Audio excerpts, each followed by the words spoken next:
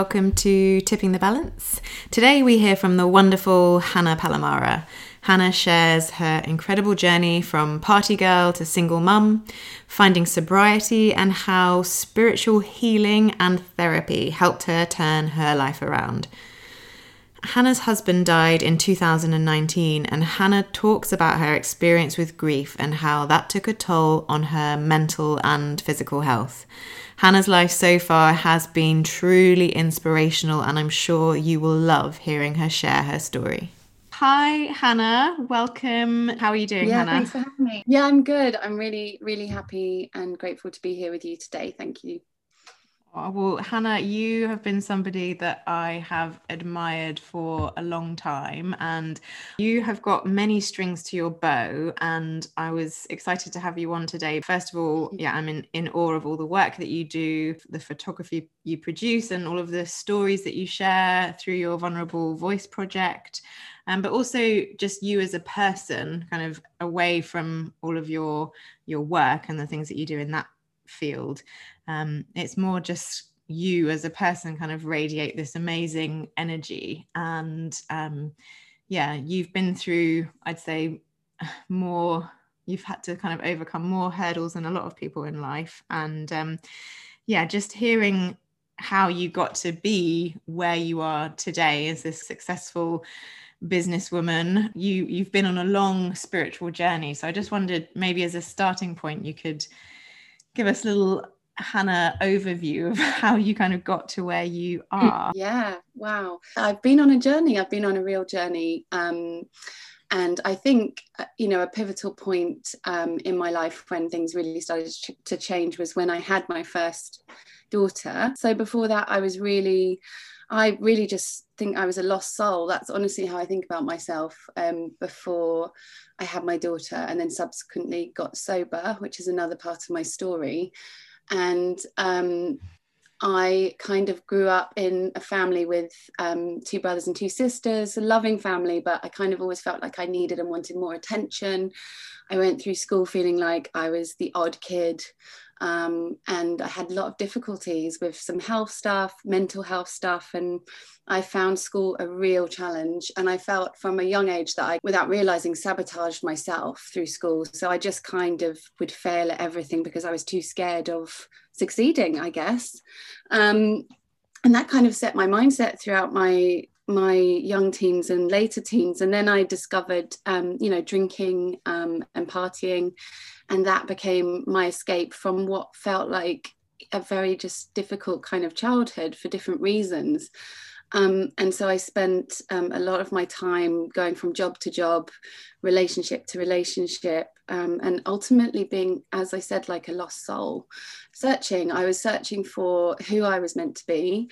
I was searching for, who am I in this world? What am I meant to do? And I always felt like I had this purpose that I needed to find. It was many years of feeling quite lost.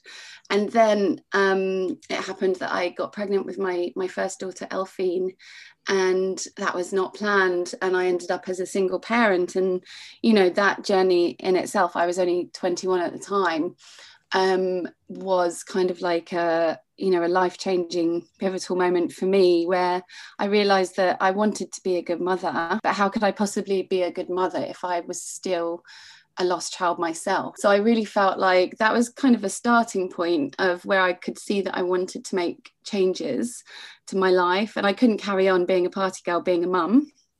And I wanted to be there for my daughter. So I met a guy called Frankie when Elphine was 9 months old, and he didn't drink, and I was just like, at first I didn't really think that much of it, but I really did drink, and I was like, a party girl.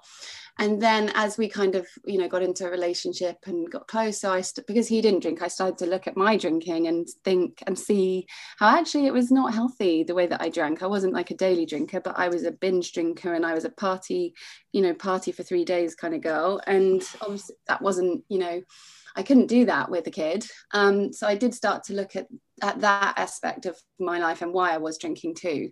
And I made the decision, or the decision was made for me, because I got myself into a situation which some people call rock bottom, where I then decided, you know what, I could lose this boyfriend, Frankie, I've got right now, that I've just moved in with, and who, you know, wants to be part of my daughter's life and my life. So I started going to AA in 26th of November 2007 was my first meeting.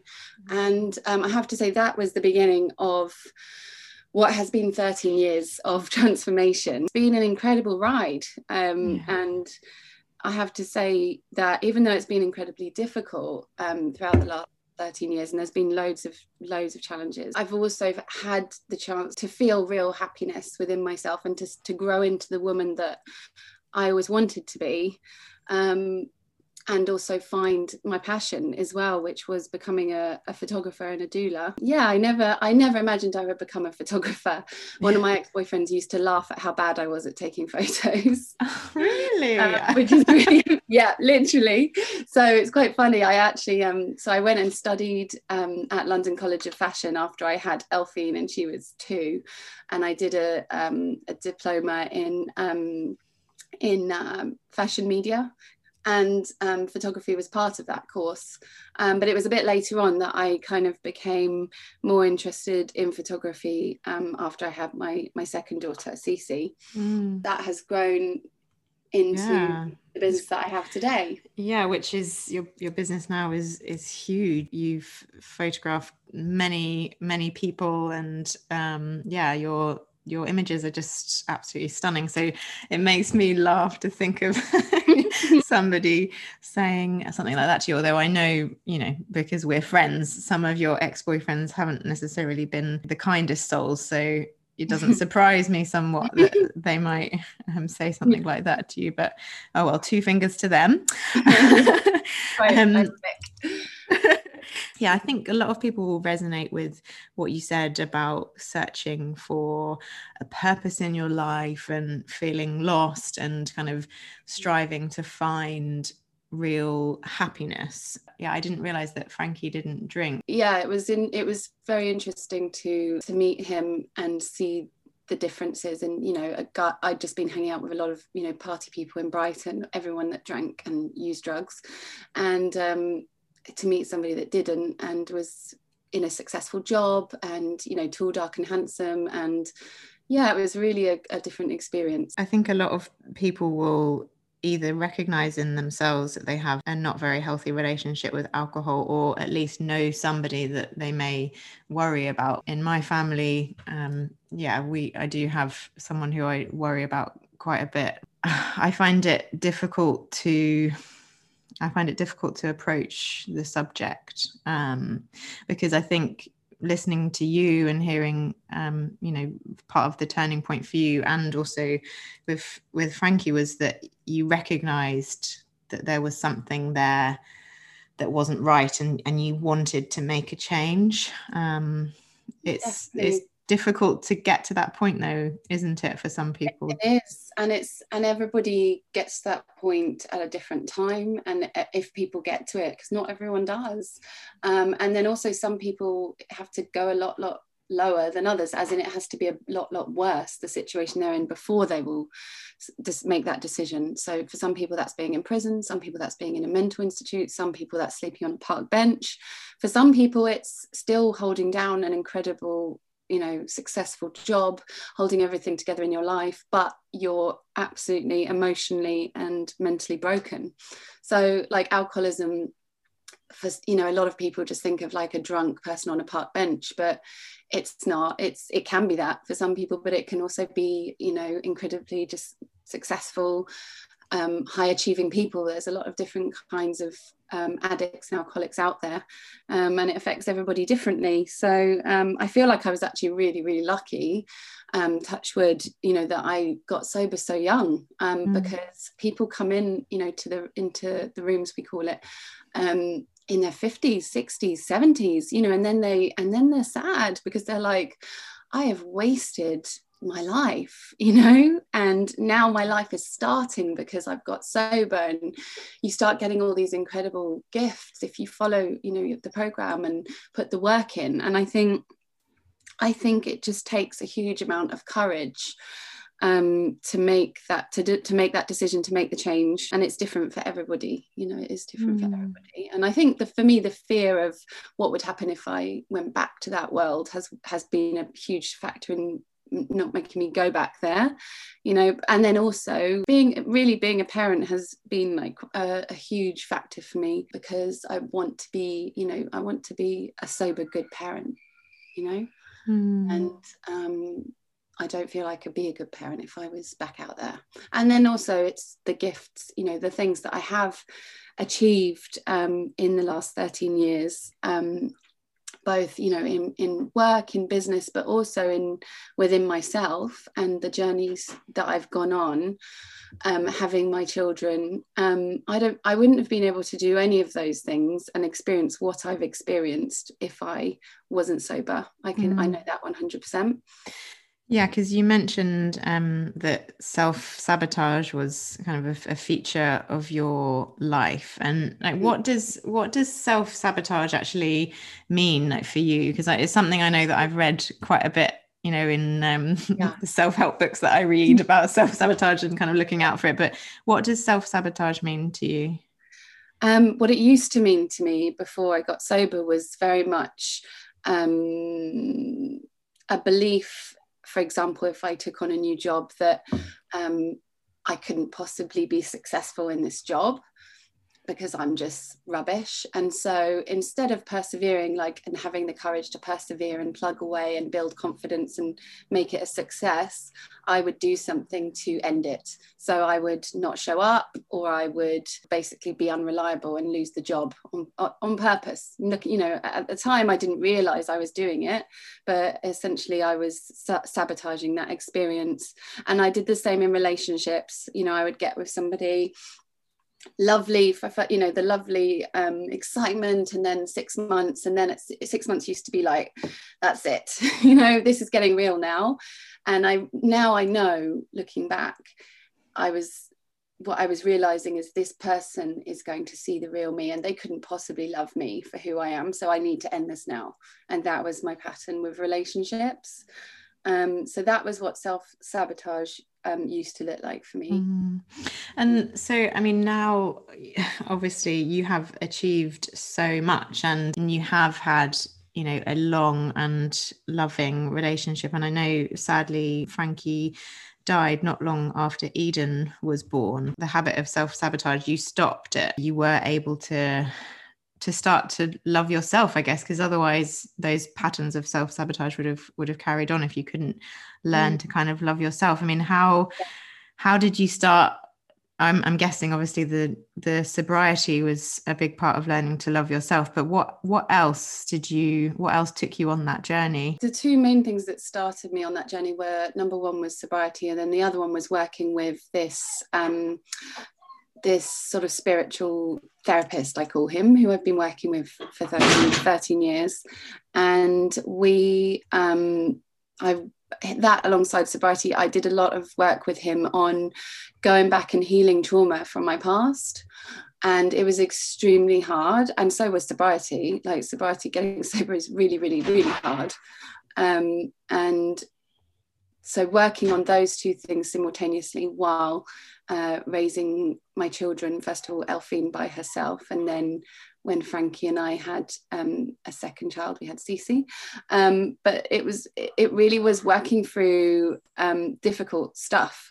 And that brought up a lot of anger, that would bring up a lot of grief. And it was a case of like going through it instead of going around it, because I feel like a lot of people that experience difficulties and trauma, and everybody in life experiences those at some level throughout their life. And a lot of the time we, especially if we're children, we put it into a box. Our brain, to protect us, puts it in a box and stores it away.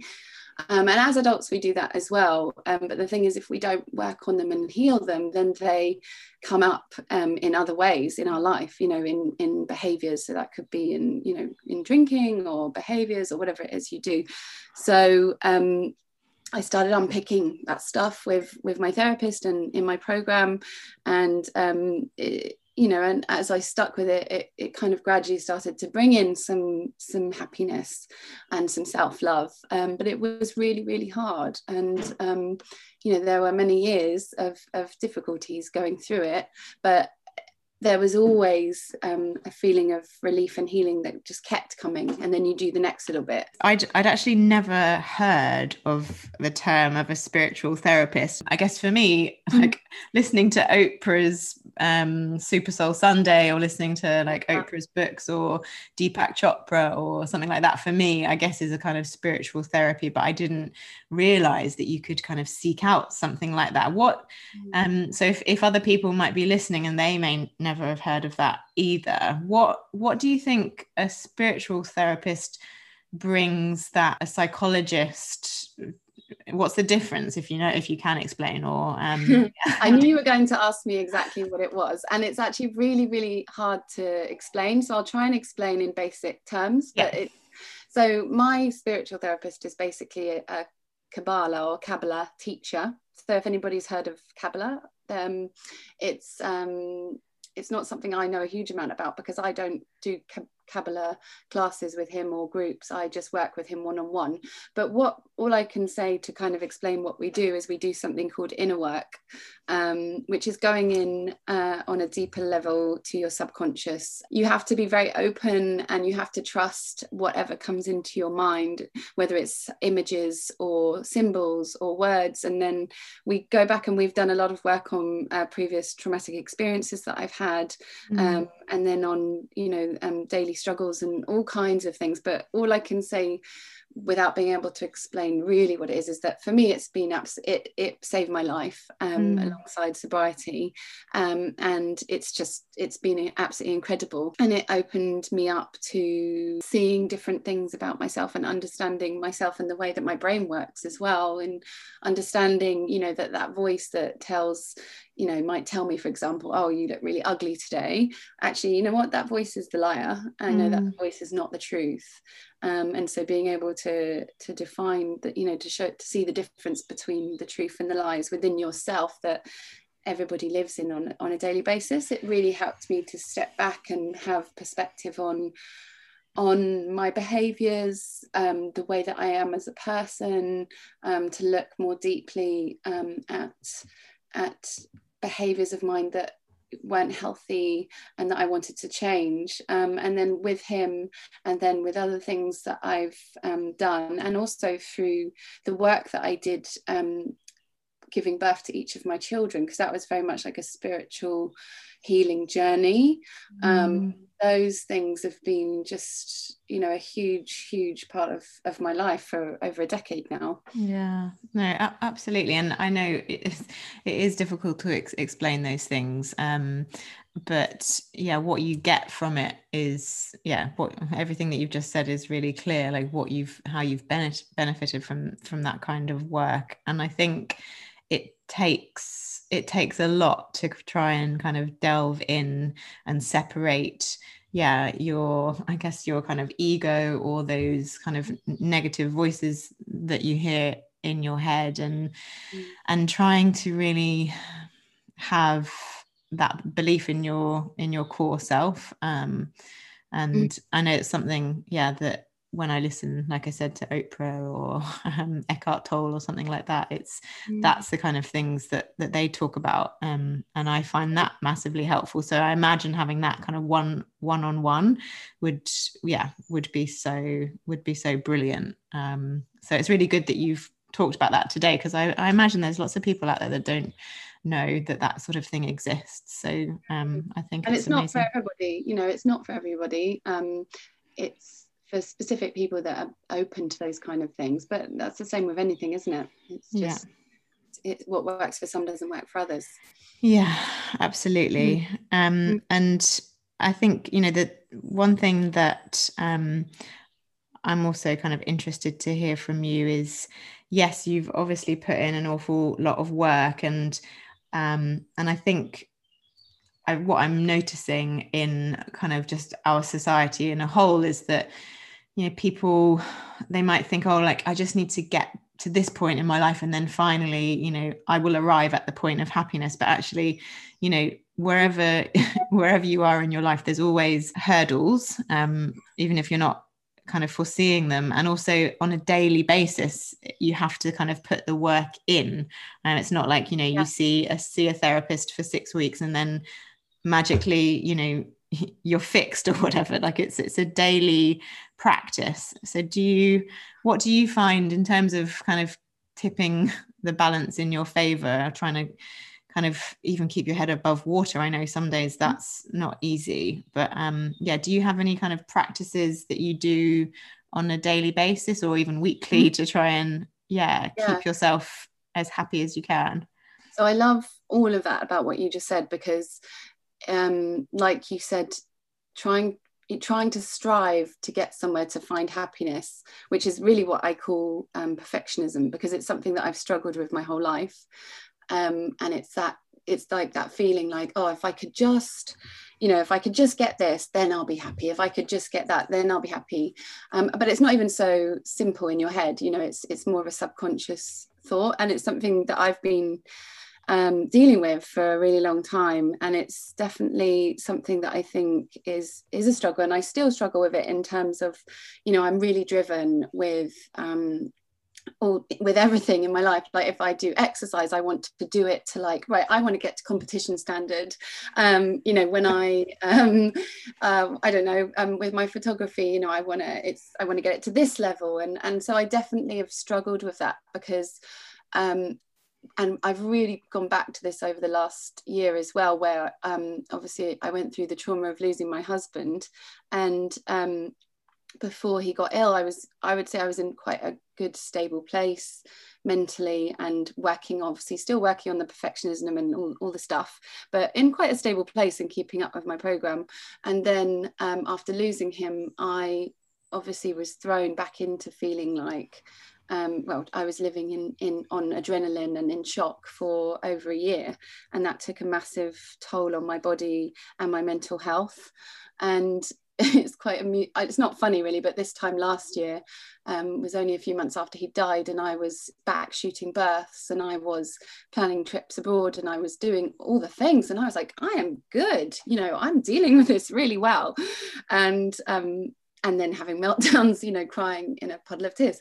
But it wasn't until this January that then my body suddenly said, that's it, you cannot live, like, you know, you can't physically live on this adrenaline anymore. So that really sucked, because then I went into a massive decline in my mental and physical health, which forced me to then I actually hired a life coach, and because I was stuck. I felt completely stuck physically. I was struggling with symptoms of chronic fatigue and ME again, which I've had in the past. I had gut issues. I was so exhausted I could barely get through the day. And then mentally, I felt like I was paralyzed.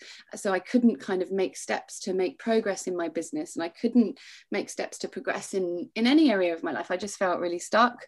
So I started reaching out for help, and I also had a few months earlier started listening to various like inspiring coaches and speakers. So I started listening to Tony Robbins initially, who is an incredible life coach. So most people will have heard of him, and I really like resonated with what he spoke about, and I was inspired by his talks. And then I started listening to other people as well, like Mel Robbins, and I started to get a little spark of, you know, of hope again, really. And then working with my life coach, we started working through stuff again. And so throughout this year, I've had so many kind of difficulties with, you know, everything that I've been through, that I've had to put practices back into place on a daily basis, because I find that with them, I I can do the things I just couldn't do. I literally would, just small things, I was so paralyzed, I would walk past piles of washing and I couldn't bring myself to do it, or I'd see emails and I couldn't bring myself to reply to them. So I started doing, I've got kind of a bit of a routine which I do now, which is I listen to something inspiring every single day. So it might be a podcast, it might be a motivational speech or an audio book. And I might just listen to 20 or 30 minutes, but I listen to something, it's usually longer, and I listen to something every single day. All of Mel Robbins' books I've found unbelievably inspiring and have really helped me. I started implementing something called the 5-second rule, which a lot of people will know about if they know about Mel Robbins. And it's as simple as, when my alarm goes off, I go 5, 4, 3, 2, 1, and by 1 I'm standing up. There's no snoozing, because scientific research shows that, by hitting the snooze button, your brain goes into a different state and you will struggle to be motivated for the rest of the day. Wow, I didn't know that. Been life-changing, and I've recommended the book to so many people as well. And I find when I wake up early in the morning, so it depends what's going on, but generally I'll try to be up between sort of 5 and 6 in a good week. And I get up, and first of all I do meditation.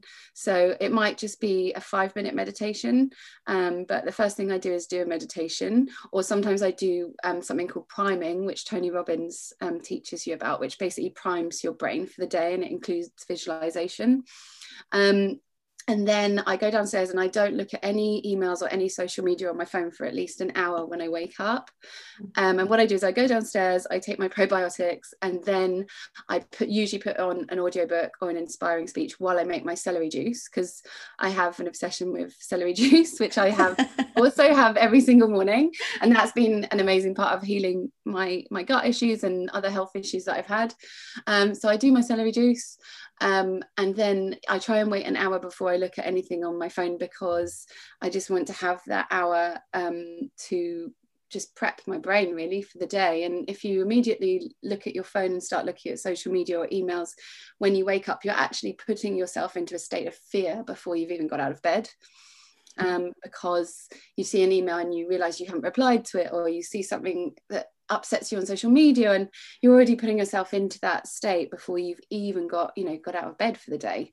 So that's something that I've found really, really helpful.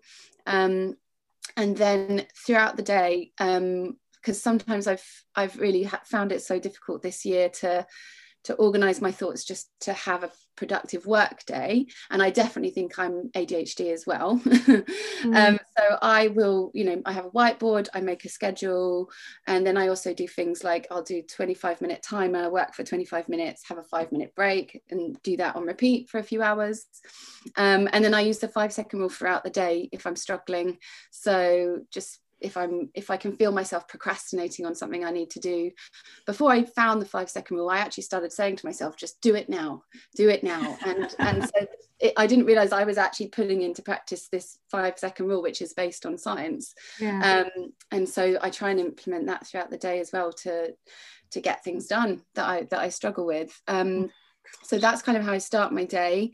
And then I try to practice gratitude on a daily basis. So ideally it would be a gratitude list or journaling, or it's just sitting and having a meditation of gratitude.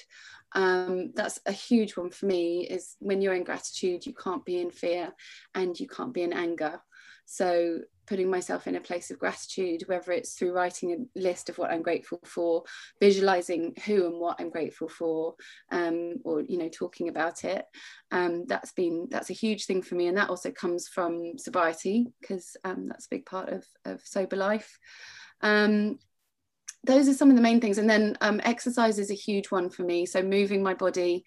If I'm and this is something I learned from Tony Robbins, from Mel Robbins and other coaches, that if you're in a state of fear or anger or whatever, it's, any negative state, the best thing to do is to change your physiology. So you don't feel like doing it, and you probably never will, but even if it means putting on some loud music and dancing around the room like crazy, you will feel better. as soon as you change your physiology. So that's something that's important for me. And I'm also love my exercise. As you know, I do weightlifting. And so for me, exercise is like a massive thing for me. So I need to be training. But also this year I've learned, and my perfectionism, you know, as I said, I want to train and I want to do CrossFit and I want to get to competition standard. But the amount of emotional and physical stress that has been on my body this year has meant that I can't push it to those levels as much as I want to. And I've had to really work on having acceptance around self-care and understanding when it's okay to take a break from exercising if it's making you ill. And that's been a really big struggle for me, and something I've been working on a lot with my life coach. And it's been a battle, because I'm like, why, you know, exercise is my therapy, I need to exercise. But then it's like, well, actually, if it's making you ill, you've got to take a break, and you can do some stretching, or you can do some yoga, you can still move. It's not all or nothing. It's a case of letting yourself have acceptance and loving, you know, towards yourself, which is something that I've been learning again this year. It's how to have self-love. Yeah, gosh, I mean, everything that you've just said there, I mean, I'm so glad that this is being recorded, because I want to like just bottle up that. It's just those pearls of wisdom that you just shared. I mean, it's really, it really is quite transformational. And I think as well, it takes discipline, like to do all of the things that you do. It takes such discipline, and it's something that I've, you know, talked about with other people a lot. And I guess I did always I tried to push away discipline, because I felt as though discipline was like regimented and didn't allow spontaneity and flexibility. But actually, discipline is one of the biggest kind of acts of self-love, because you know that doing all of these things helps keep you in the best place that you can be. You know, obviously there's good and bad days, and that's life. Just because you do all of these things doesn't mean that's it forevermore, you're eternally happy, but you're working really hard to make your life as positive as you can, and give yourself those kind of reserves to deal with things when they crop up. You touched on obviously losing Frankie, and you know what grief did to you, and the kind of delayed effects of grief. He wasn't ill for very long, and then you lost him. So kind of I don't think you can ever say overcome, because grief is something that you live with, you know, forever. It's not a linear journey. So again, doing all of these rituals as much as you can helps you to kind of deal with that. But I know there'll be a lot of people listening who are going through grief, and I mean, is there anything else that you want to say about grief, or things that you've learned about that you weren't expecting? It's a different experience for everybody, is what I think. And I think it's probably an individual experience for everybody. It's still ongoing, and my children are still very much grieving. But it has been, I could just never expected what it would be like, because I've never lost somebody before this who was this close to me. I'd lost, you know, grandparents, but no one who, I've never experienced this kind of loss. And it was just surprising how physical it was, as well as emotional. It was very surprising. And I think one of the things, there were different things that carried me through. And one of them was that I had a ritual that I would say to myself, which was, I choose happiness. And that didn't mean that I wasn't choosing to grieve, because I very much have. And it's been, you know, the darkest times that I've ever experienced. But just knowing that I know for a fact that Frankie wanted me to be happy, because he told me that. And I had a choice, as in, yes, I could have, you know, just lost the plot and ended up on all kinds of medications. Not that there's anything wrong with that, because some people need them, but I could have literally just given up on life. But for me, that wasn't what I wanted to do. I wanted to do the opposite, and I wanted to just see how I could try and bring myself through it and my children through it, and get myself to happiness and us to happiness again. And that's been kind of one of the things. And I would really love to mention that I met somebody not that long after Frankie passed away, and I never expected to meet somebody and fall in love, which I did. And I met, and Chris, and you've met him, and he has been he really has been the most incredible constant to me throughout the last year. And I don't think I could have got through the last year without him. So I have gone off No. You haven't, no. But that is, I think there's a lot of stigma around losing a husband or a wife or a partner. And I think it's really important for you to mention Chris, because I've never experienced this personally, but I know, from things that I've read about, losing a husband or wife, and how families deal with when there's a new person on the scene, and the difficulties that sometimes come with that, and sometimes they're welcome with open arms, but it's not an easy thing. So you it's just a kind of an example of you put yourself out there, and I think that shows quite a huge amount of bravery on your part. Thank you. It was certainly unexpected. I didn't go out looking to get into a relationship, but it happened, and it really felt like it was divinely organized by someone else for me. Because and there was a lot of shame on my part around it at the beginning. I felt very shameful to have met someone and experiencing happiness with them while at the same time going through unbelievable trauma and grief. It's a really, really weird place to sit and to hold those two spaces, and be holding the space for my children. But we've been together for over a year, and he's an unbelievable person. And I feel like my families are becoming more supportive and accepting of it, but it definitely wasn't easy. You touched on the fact that you have a life coach. I mean, life coaching, what is that? It's interesting. So when I first looked for a coach, I actually was introduced to her name's Chelsea, through Chris. He'd had her on his podcast, and she's actually also what's called a gut coach. And so she's like a health coach. And she basically, I reached out to her initially because I was having a lot of issues with my gut health. And that's been something that's been prevalent throughout my life. And I've just been I've been through so many experiences trying to heal my gut problems, from doctors to naturopaths, to different diets, to this, to that. And it's always something that comes up for me when I've been through trauma and difficulties. And so I started working with Chelsea, and initially I thought she was just going to give me like a diet to follow, and recommend some supplements, and help me with my gut health. And there were elements of that that we did, but as I delved in deeper with her, the longer we worked together, realizing how she's not just a gut coach, she's a life coach. And that meant that we were working on all these different areas of my life that I was struggling in, and she very much from a coaching perspective, so helping me to find the answers with her gentle support for myself, instead of giving me the answers like this is what you need to do. We would have sessions together, and we would focus on different things in those sessions. It was initially around healing my gut, and we did something that she does called the Gut Health Reset, and her name's Chelsea Hames, by the way. And it was amazing, and it really did help. But what I realized going through the healing of my gut was a huge part of healing the gut was from a mental perspective.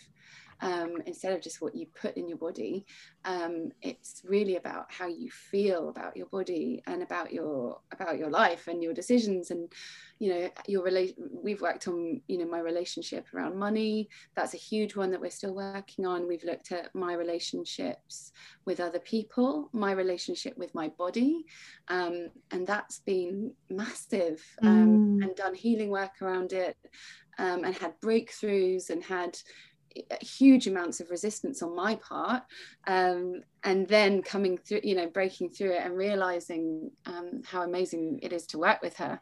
She's really very much she's quite spiritual as well, and she's very intuitive. And yeah, I absolutely adore her. I've been working with her for nearly a year now, and that has been transformational as well for me. Amazing. Yeah, it's certainly something that I'd quite like to look into. I think getting a life coach is just I've started seeing a business coach, and that's just been, it's so nice to have somebody that's kind of there for you to help kind of keep you motivated in a positive direction. I think it's really nice to have that. I feel like it's definitely, I feel like there's been a lot of investment into these things and into me, but actually I think it's really important in order to go out there and create a successful life and a successful business. You do need to work on yourself, especially when you've been through difficult times. Yeah, no, definitely. And I think that's it, when you are open to working on yourself and self-development and growth and your intentions and gratitude, that is when you can kind of start to find what happiness feels like, and just be open-minded to working on yourself. It really makes a huge difference. Thank you, Hannah. You are incredible, and I'm so grateful to have you in my life, and I know that anybody listening to this is going to find it just hugely useful. And I think there's so many things, huge topics that we've touched on here today.